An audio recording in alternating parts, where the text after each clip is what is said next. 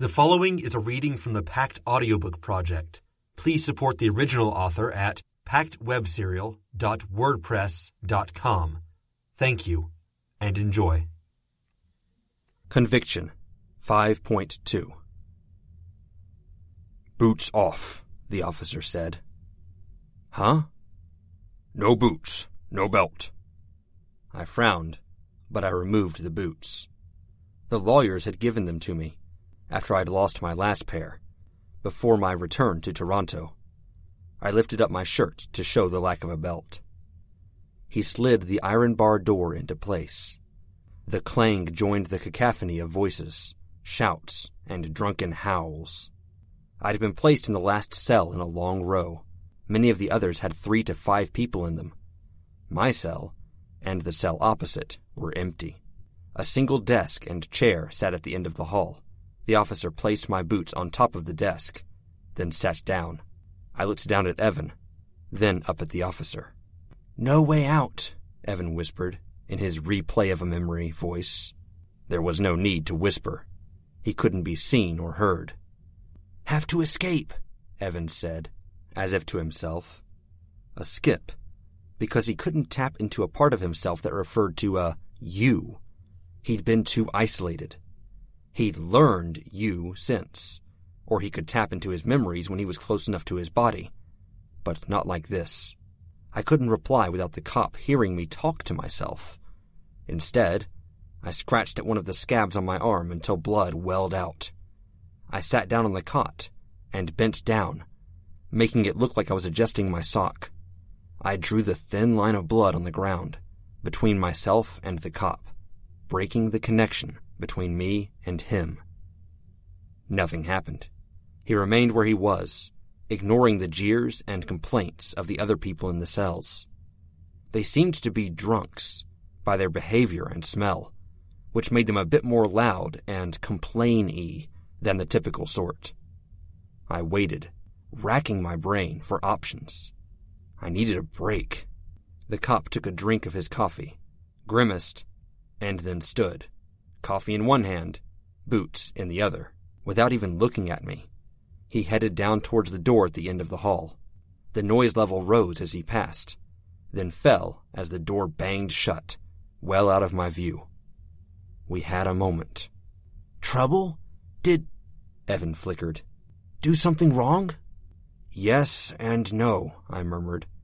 "They think I killed you. I'm being set up on that front. Other stuff, well, it's mostly to do with my family. My grandmother was a person of ill repute, and I've inherited that reputation. Kind of." "Oh, you don't have to be here," I said, and my voice was nearly drowned out by the noise from other cells. "Not with me. You helped me against the hyena, against the so-called wolf, and this is only my own thing." "You don't want my help?" "I really want help," I said. "But I don't want to force you to help. I don't want you to help because you think there's no choice, or because... I don't know." "Okay," Evan said. I waited. He seemed to come into himself. He spoke quietly. "My body. Cut things after I die." "What?" I asked. "Right now." Flicker. "Right here." "Oh," I said. I leaned back. "Yeah. Checking you for evidence, and then the autopsy. Are you weaker?" "No." "Okay," I said. "Mom and Dad, Flicker. "Don't..." Flicker. "Want my mom and dad." "No." "Please. Help come. Thank..." "You helped against the hyena. You, in absolutely no way, owe me anything. Understand?" He was silent for a moment. The room remained noisy. One guy was shouting out cuss words with a peculiar sort of rhythm. One of the homeless mentally ill. I felt a pang of sympathy. When Evan spoke, it was with more focus and direction than he'd had a moment ago. He'd been summoning up strength. You found me. I can't go home. Why not? I mean, I get that you can't go home, conventionally, but can't you be with your mom and dad for a bit? Rather than give me a straight answer, he replayed a scene. It's my fault.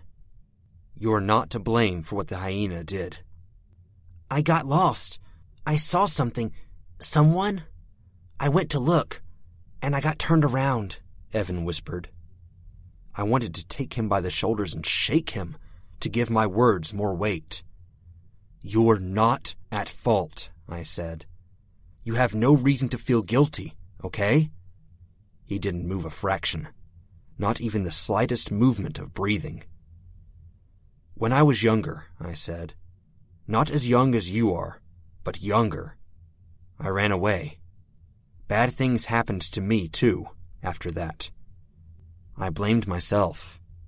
He was still frozen. I can't remember if I said, but, well, there's two things I want to say to you, but I feel like each of them is the thing I say first. I'm not doing this well.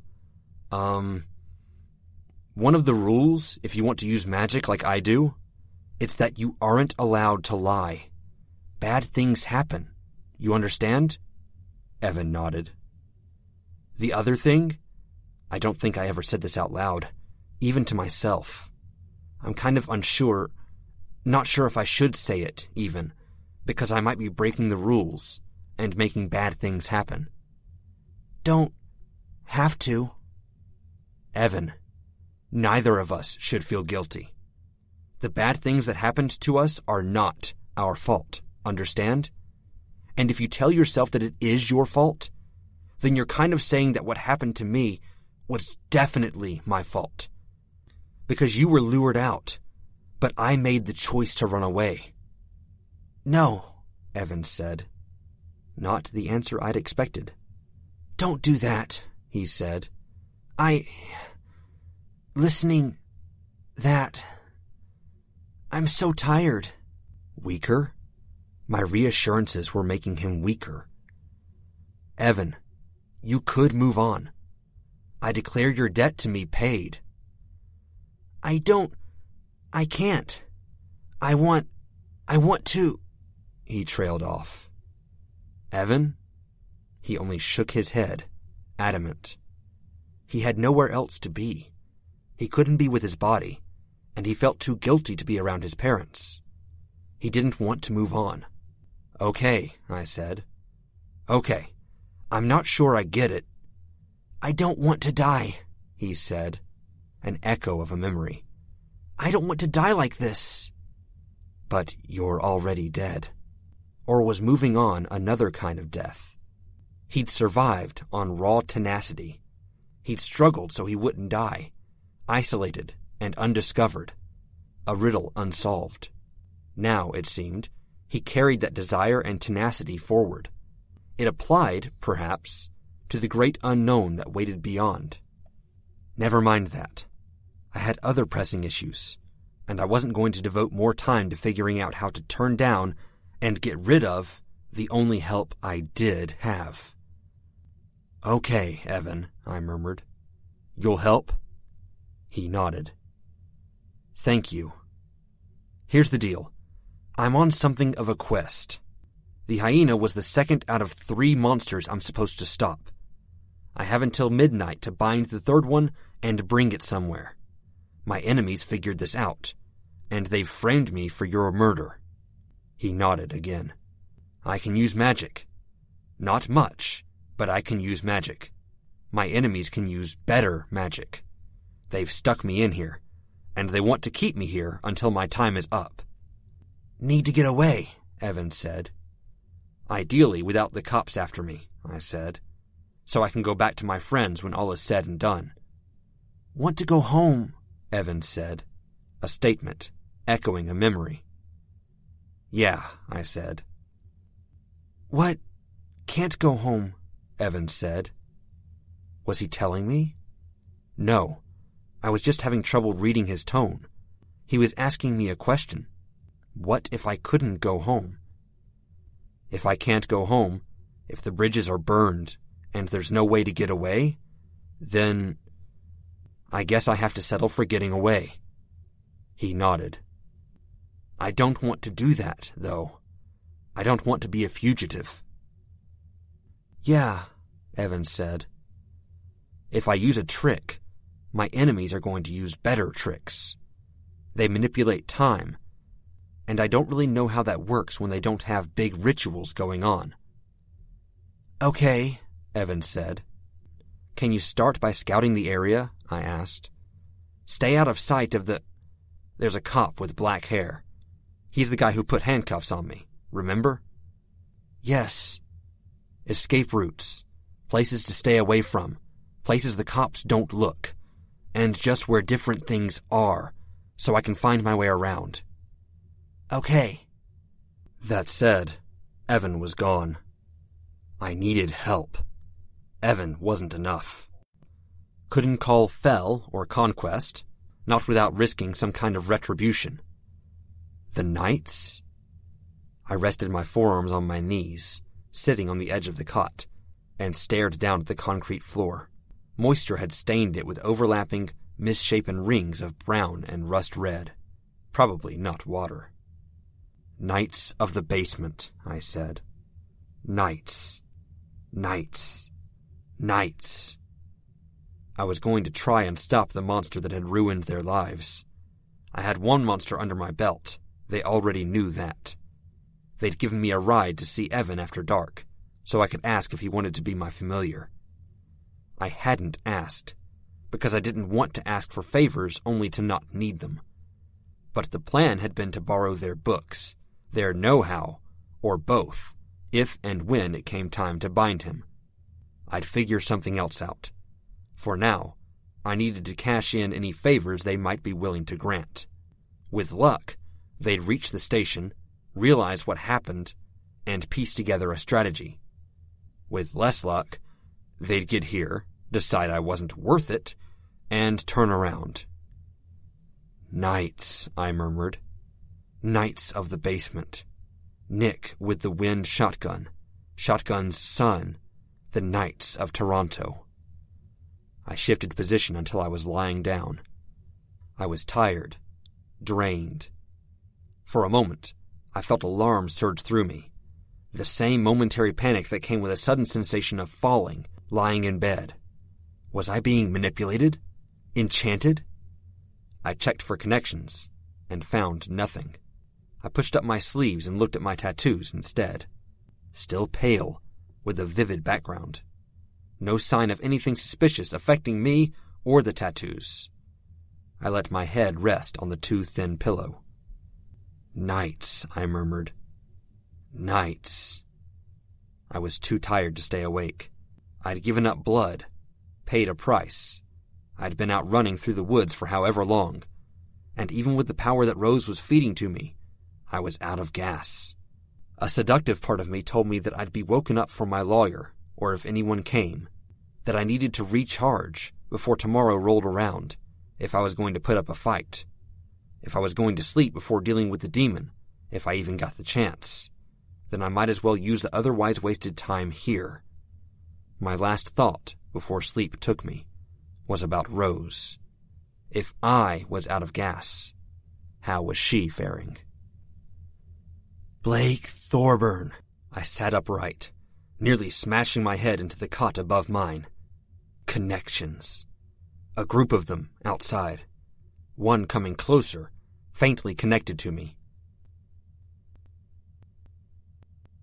Blake Thorburn.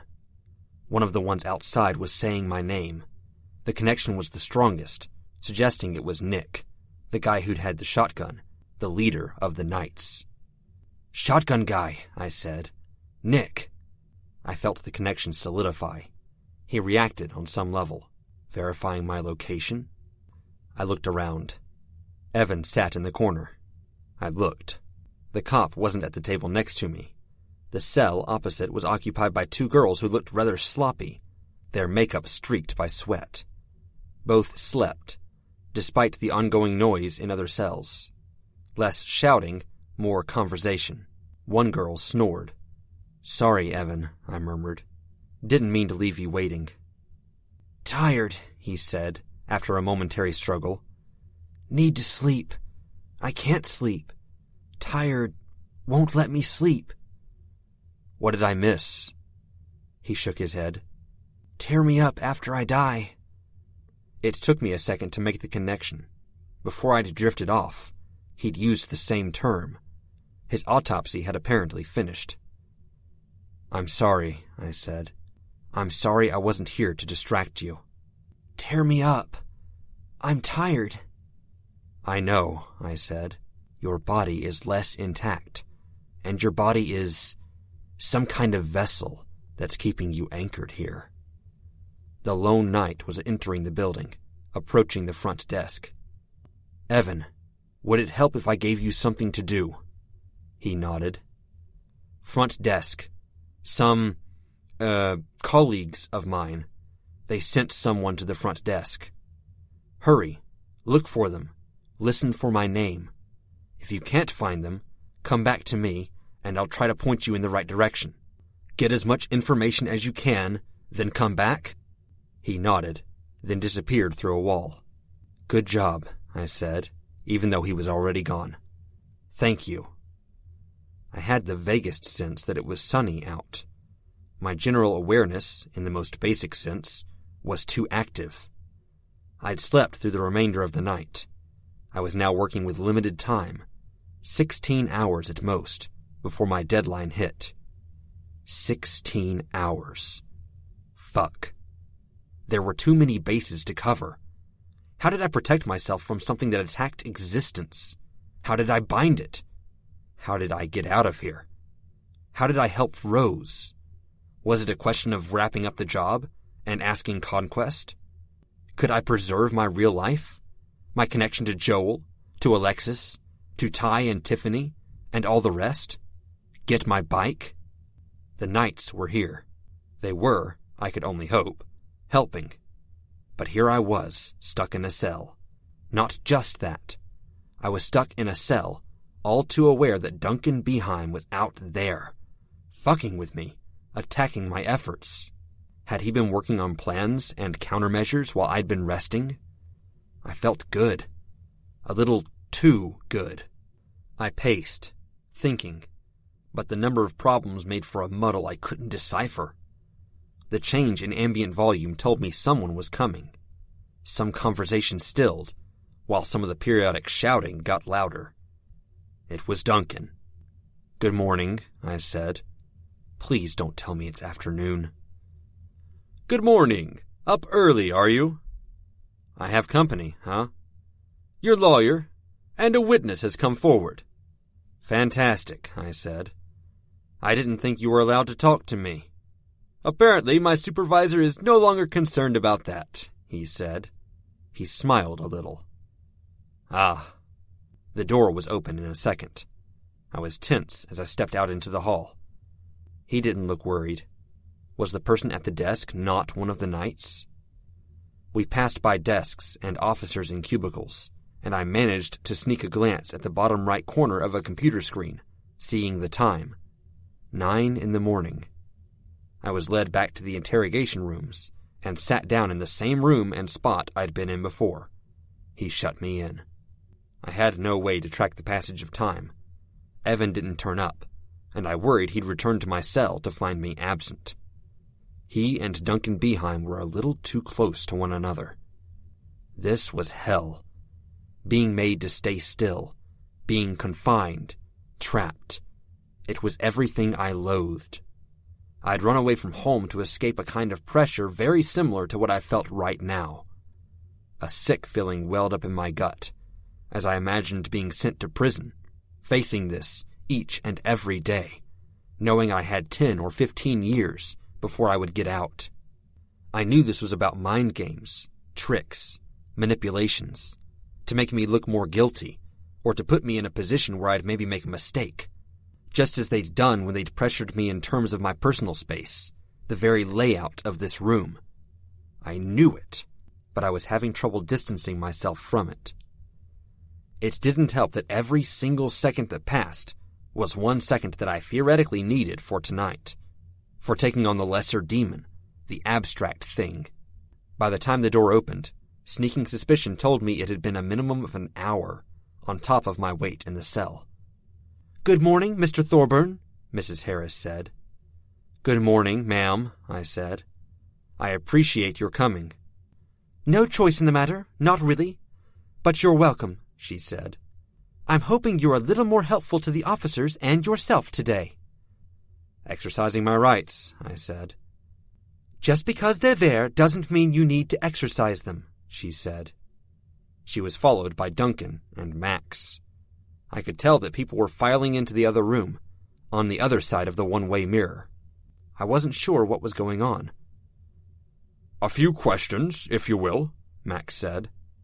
"Questions?" "It's fine," Mrs. Harris said. "Answer to the best of your ability?" "Maybe," I said. "I still have the right to remain silent?" "Section 11, she said. "Yes. You still have all rights and privileges afforded by the law. Nothing has changed." Evan appeared, walking through the wall. He stopped beside me. He seemed clearer. Were we closer to his body?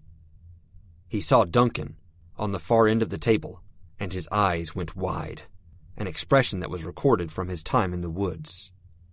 "It's fine," I said. "All right, let's do this." I glanced at Evan. "Let's all do this." He stayed. I could see Duncan frown a bit. "Yesterday you were asked to visit the woods. By who?" "The lady said her family asked you to go," Evan said. "What? She'd lied?" "I believe I refused to name them?" I asked, buying time to think. "Perhaps a night in a cell has given you a chance to reconsider?" Max asked. I made a bit of a show of sighing. A family at a convenience store a little bit away wanted my help.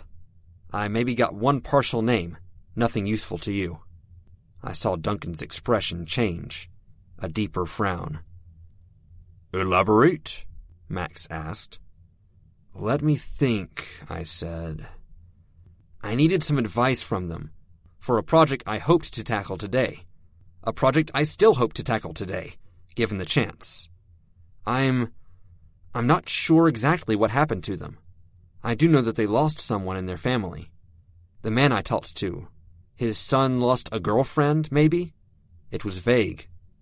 I was thinking a hell of a lot more clearly than I had the night prior. I had an advantage here, and Duncan didn't like it, going by the look on his face. Trick was figuring out how to get the most out of it. They were all looking at a single sheet of paper. "What's going on?" I asked, trying to buy time before the next set of questions. Mrs. Harris said, "Someone came forward to give you an alibi. We are making sure the details match up." "Okay," I said. "What do you need to know?" It was Duncan who spoke. "Last night, you suggested you see goblins and demons." "I didn't say that," I said. "You answered all questions until you adamantly refused to answer questions pertaining to that," Duncan said. "Can we get back to my alibi?" I asked. "I don't see the point of this," Mrs. Harris said. "Mr. Thorburn," Duncan said, ignoring her, "do you believe that particular group of people you talked to last night are affiliated in any way with the supernatural?" "Do you?" I asked. "Don't be combative," my lawyer said. "Yes or no?" Duncan asked. "I think they're—" "Yes or no?" he interrupted. "Now who's being combative?" I asked. "You're not doing yourself any favors," my lawyer said. Fuck you, I thought. I couldn't let him control the flow of this discussion. I continued, heated. The family said something about being involved in board games or something like that. Maybe it was a Dungeons and Dragons or Weaver dice thing. Maybe it wasn't a Ouija board thing. I don't really know. But you could probably stretch the definition. Yes, if you have to ask. "Do you associate with the supernatural in other ways, Mr. Thorburn?" Duncan Beheim asked me. "What's with this line of questioning?" I asked. "I thought we were talking about my alibi." "My suspicion is that there was a supernatural or pseudo-supernatural element in young Evan Matthews' death So you do believe in crazy stuff like that, I cut in. Quiet, Officer Max said, a little hostile. I believe that errant teenagers can and do get involved with such nonsense, leading to the harm of unwitting bystanders, Duncan said. We searched your apartment and found ritualistic drawings on clothes and at the border of the apartment. Balls. But I was a little more mentally agile than I had been last night. Enough that it worried me. There was only one good source for the power I had at hand, and it boded ill for the donor. Much of what you saw on the floor was done by artist friends of mine, and not by me.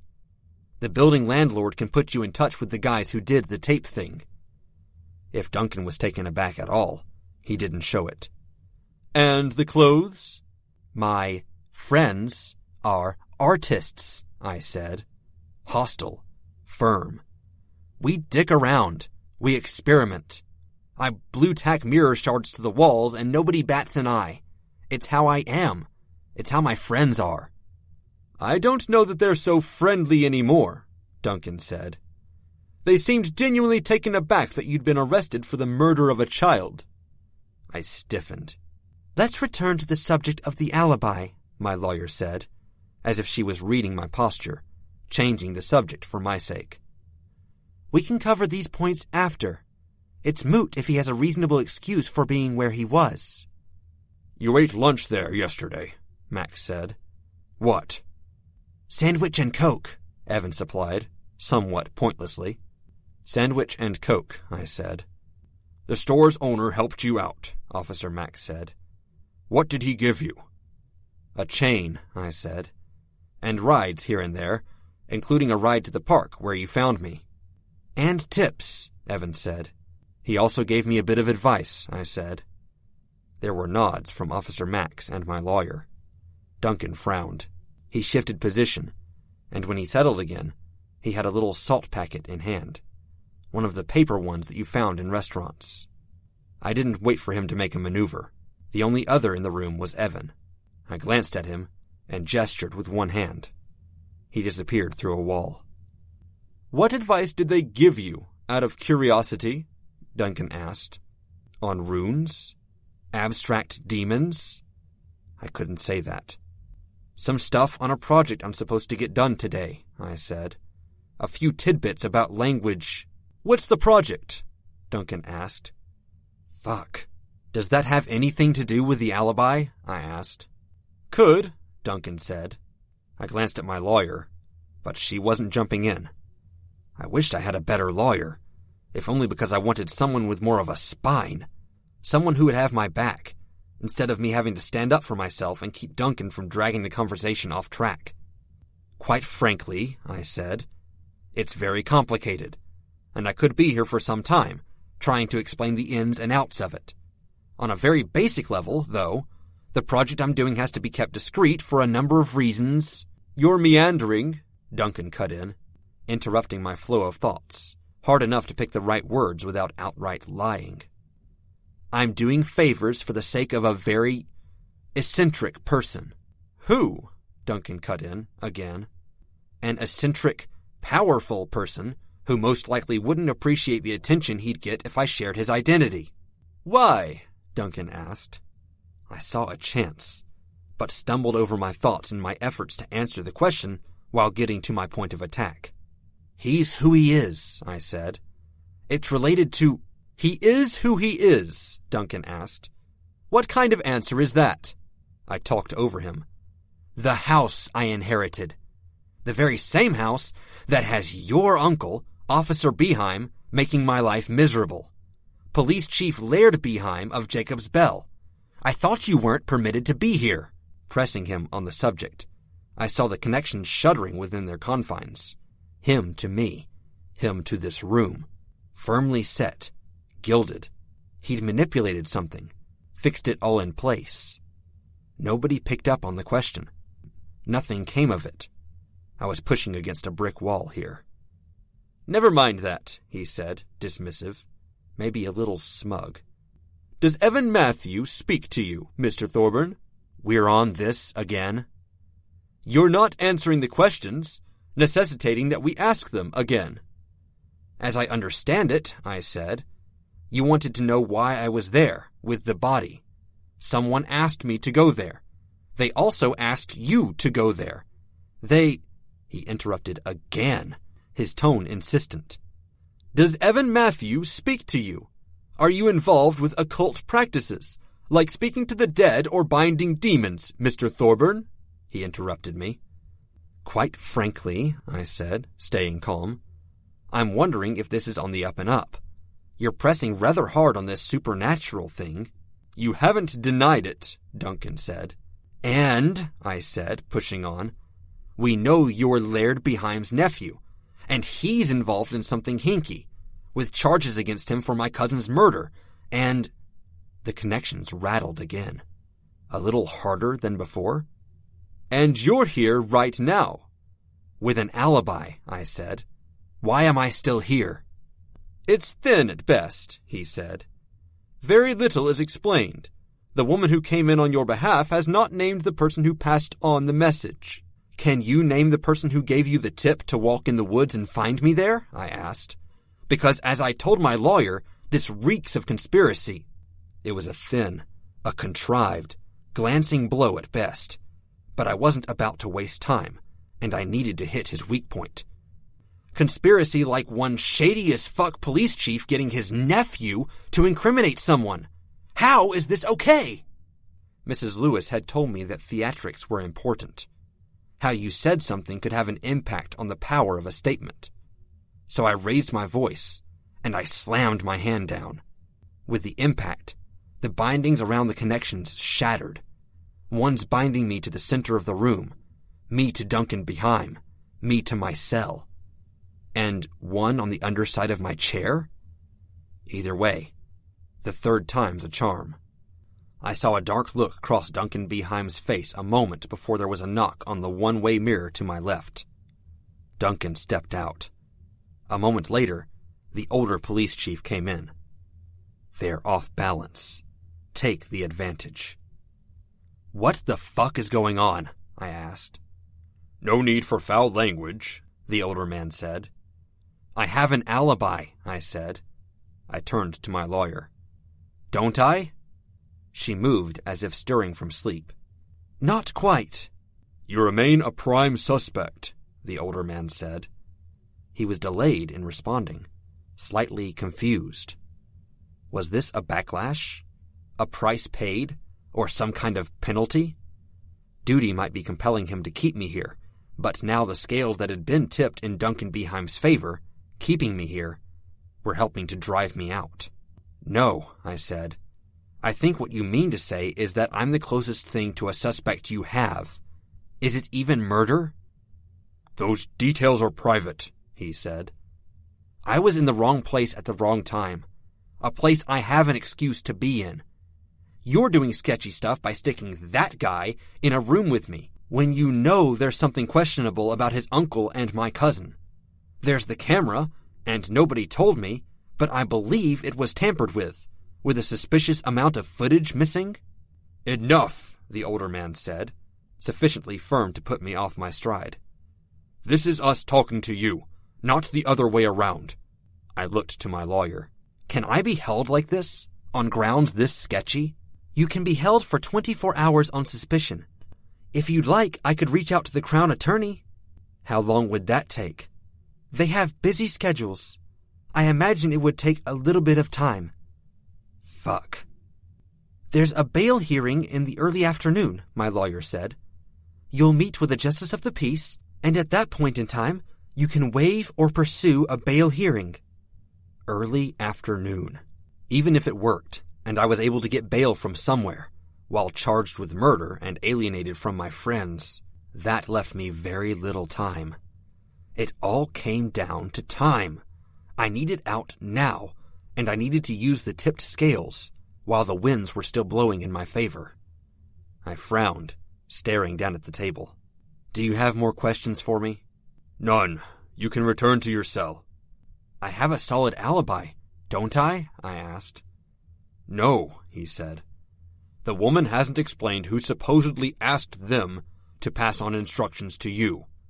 It seems to me that you have an individual, or a group of individuals who might be complicit in a boy's disappearance and death.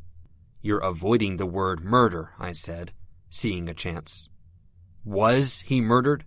You have evidence? The animals got to his body, the police chief said. We looked it over. Anything? I think the term Officer Max there... Officer Vargas, Max said. His response delayed slightly. He was just as out of it as the others. Officer Vargas, he used the term reasonable doubt.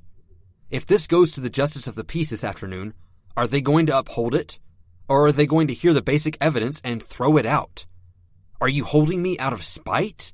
Because... Enough, the older man said. I bristled, ready to press the attack. The charges may well be dropped. However, I trust Officer Beheim's... You're bringing up the guy who may well be conspiring with his uncle, I cut in. Again. He bristled this time. That's... Maybe you could contact the Crown Attorney after all? I asked my lawyer. No, the older officer said. He shook his head, as if trying to clear out cobwebs. There's no need for that. No need, I asked. For now, we can drop the charges. However, as you remain a person of interest, a possible witness or potential suspect, with the possibility of another arrest if new evidence comes forward, we'll be in contact with you on a regular basis. My heart soared, even as I kept my expression stern and still. I glanced at my lawyer. It sounds acceptable, she said. Good. I'm sorry for the, confusion, Mr. Thorburn. Okay, I said. I wasn't about to accept his apology. They opened the door to the interrogation room, then froze. I pushed my way out past them. Officer Beheim stood in the hallway, head hanging, arms limp at his sides. His fingers had black blotches on them. Everyone in the area was lingering at the edges of the room, staring. More alarming were the spirits that stood around him. A child, a matron, an older woman, each holding one part of a length of thread. A giant with gray skin and a veiled face. A tin man with a clockwork body, his head rotating around 360 degrees, moving a set distance each second, like his overly pointed nose was a hand of a clock. A man that bore a startling resemblance to Laird's familiar, but fainter, slightly more tattered. Duncan held something in one hand. A container? What was it? Completely lost it, sir, someone at the edge of the room was saying. Beheim, the older man said, his voice steady, gentle. Beheim moved, and I realized what the container was. A spray can. I saw the wall behind him, the doors, bulletin board and wall painted with black lines. A diagram. Fuck, I breathed. I searched the room for options. Can't let you go, Thorburn, Beheim said. I saw a cop with a coffee in hand, and bolted. I seized the coffee from the officer's hand, and flung it, coffee and all, at the diagram. Duncan Beheim and each of the spirits around him moved in sync, reaching out, placing their hands on sections of the diagram. He said something in a language I couldn't understand. Then he said my name. The coffee cup didn't get halfway to the diagram. Blake Thorburn. I sat upright, nearly smashing my head into the cot above mine. Fuck, I swore, long and loud. Blake Thorburn. The nights outside. Me, back in the cell. No, I said, standing. My complaints joined those of the other prisoners in the holding cells. No, fuck, shit, fuck, balls! Everything was moving in the same direction, except for one individual. Duncan Beheim. I could sense him converging on the woman, the knight who could lie. The both of them moved in the direction of the other knights, Duncan having a bit of a chat with them. Knights, I said. Nick. The connection broke as quickly as I formed it. Blocked. I wasn't sure if it was Nick or Beheim that broke the connection. The knights, however, turned to leave. I sensed them go, getting into a car and driving away. A threat, a deflection, a distraction. I couldn't say. Beheim headed back to the building. Where was he going? He stopped in one room, paused for a moment, then changed direction. A connection flared between Duncan Beheim and Evan. He was after the ghost.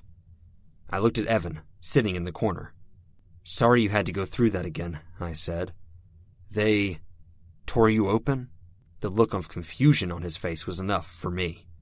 He didn't remember the last few hours. Still, he said, "Yes." "I'm sorry," I said. "Just me and Beheim, then." He stared at me, uncomprehending. "Never mind," I said. "You want me to give you something to do?" He took it as a question, and he nodded. "But I'm kind of stuck," I said. "Maybe, are you good at finding things?" "Not so much." "You found the fencing. Surely you found a little bit of food." "Barely any." "Okay, but you were good at figuring out where the wolf was, weren't you?" He nodded. "I need you to go looking for other things. There might be spirits somewhere in the building.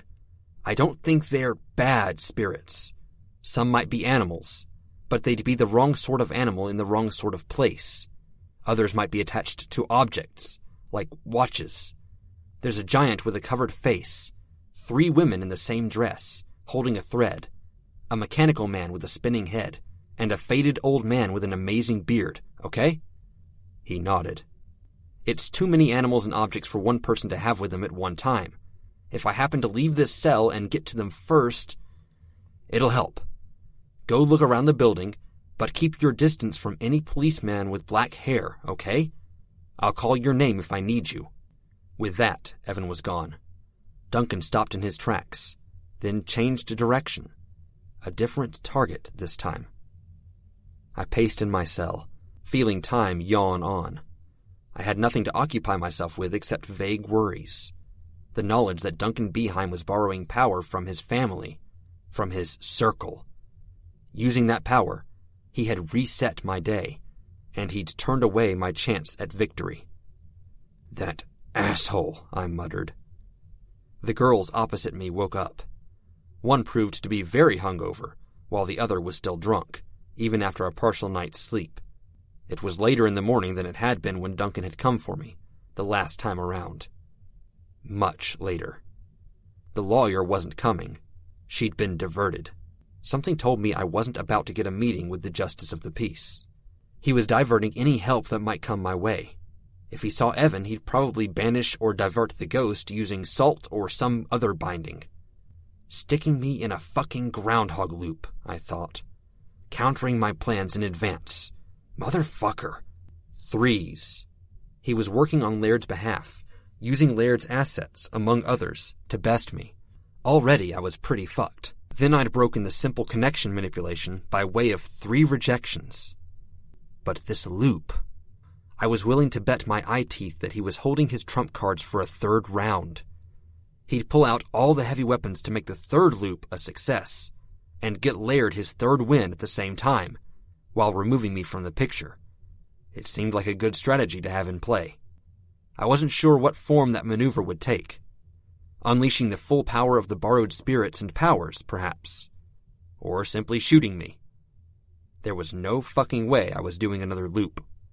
Option 1 was removing the spirits from play. Take away the power sources he needed. Evan was on task. Option 2, well, I needed help. All things had a price. This would be pricey. I bent down, searching my cot. Metal frame, wire mesh beneath the thin mattress. I ran my hand over it. Nothing. That was a problem. Problem number 2 was more vague. I wasn't sure I'd get a response when I called, even with the price I was paying. Toilet. I searched it as I had the cot, running my hand over every surface. There. Almost what I was looking for. The tank of the toilet had a recessed area that served as a sink of sorts. Where it fit into the tank proper, there was something of a lip of metal, raised enough I could feel it. "Excuse me, ladies," I said, gesturing at the toilet. Would you give me a moment's privacy?" The hungover girl groaned and turned over, pulling the pillow down over her head. "You want some privacy so you can fondle the toilet?" the drunker of the two girls asked. Apparently she had been watching me. "The opposite," I said. "That—" She paused for far too long before making a decision. "That doesn't make sense." "I'm worried it doesn't," I replied, meaning it. If this doesn't work... I was going by instinct here. "You're crazy," she said. "What I'm about to do is definitely crazy," I said. I gestured, asking her to turn around. "Don't want to know," she said. She sat down with her back to the cell door. I unbuttoned my pants, then thrust my pelvis forward, using the edge of the button to pry at the raised lip, drawing it further out.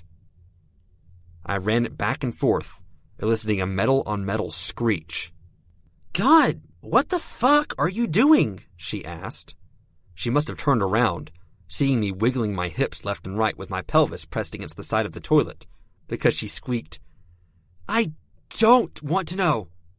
I used the edge of my jeans, a bit fatter than the edge of the button, and did the same. It was quieter. I raised the metal lip away from the toilet itself. My hand swept over my forehead, catching the moisture there. I was hoping I had some glamour still there. I was hoping a lot of things. I ran the sweat along the edge of the metal, visualizing. Sharp.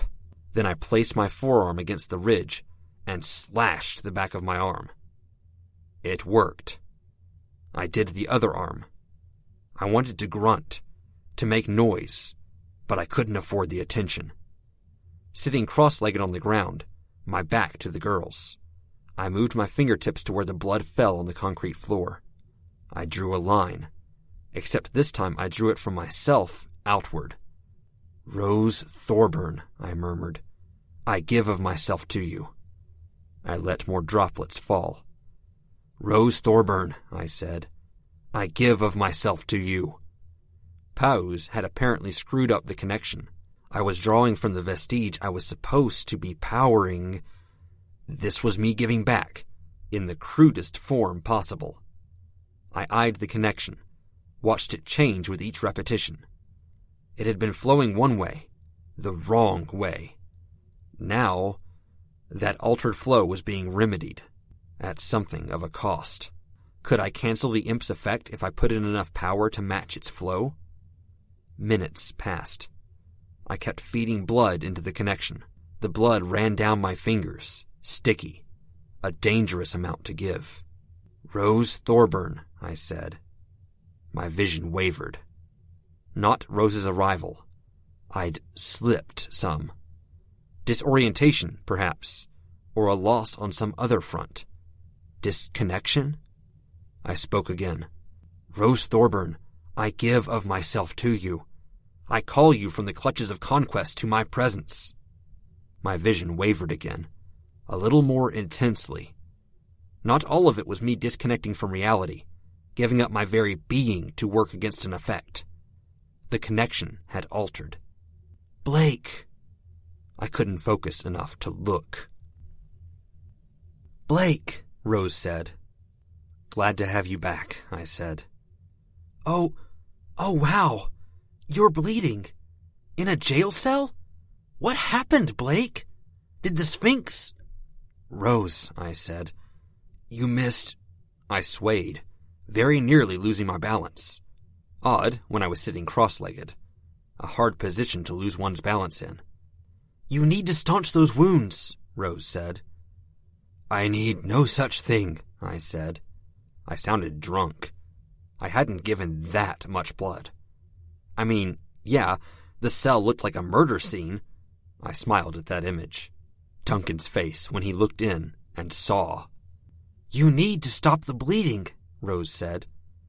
"Nope," I said. "Nope. Need to keep giving. Take all you can." "Blake?" If I happen to be incapacitated, there's 2 bound. Gotta get the abstract demon. Kid named Evan." "Stop the bleeding!" Rose's scream somehow got attention. Or it was coincidence. The girl behind me turned, and she screamed. She screamed a lot. "Ghost named Evan," I said. "Good kid. He'll help." "I can't do anything without you, Blake." "You're going to have to do something," I mumbled. "I'm going to be less useful here." I looked down. Probably enough. I fumbled for the mattress, tried to stand, and failed. I managed to find my feet the second time, and leaned over, pressing my arms down with my body weight. He wants to trap Blake Thorburn? I give of myself until Blake Thorburn almost isn't there, I said. Evan Matthew, come. No response.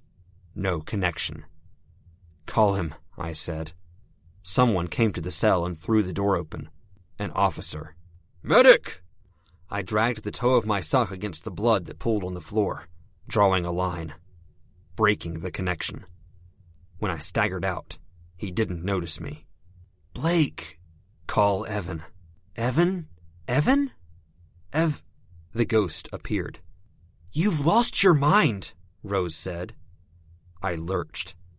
Rose, meet Evan. Evan, Rose. Hi, Evan said. The monster's got you. I got me, I mumbled. Show me the way. And hurry. Only get one chance like this.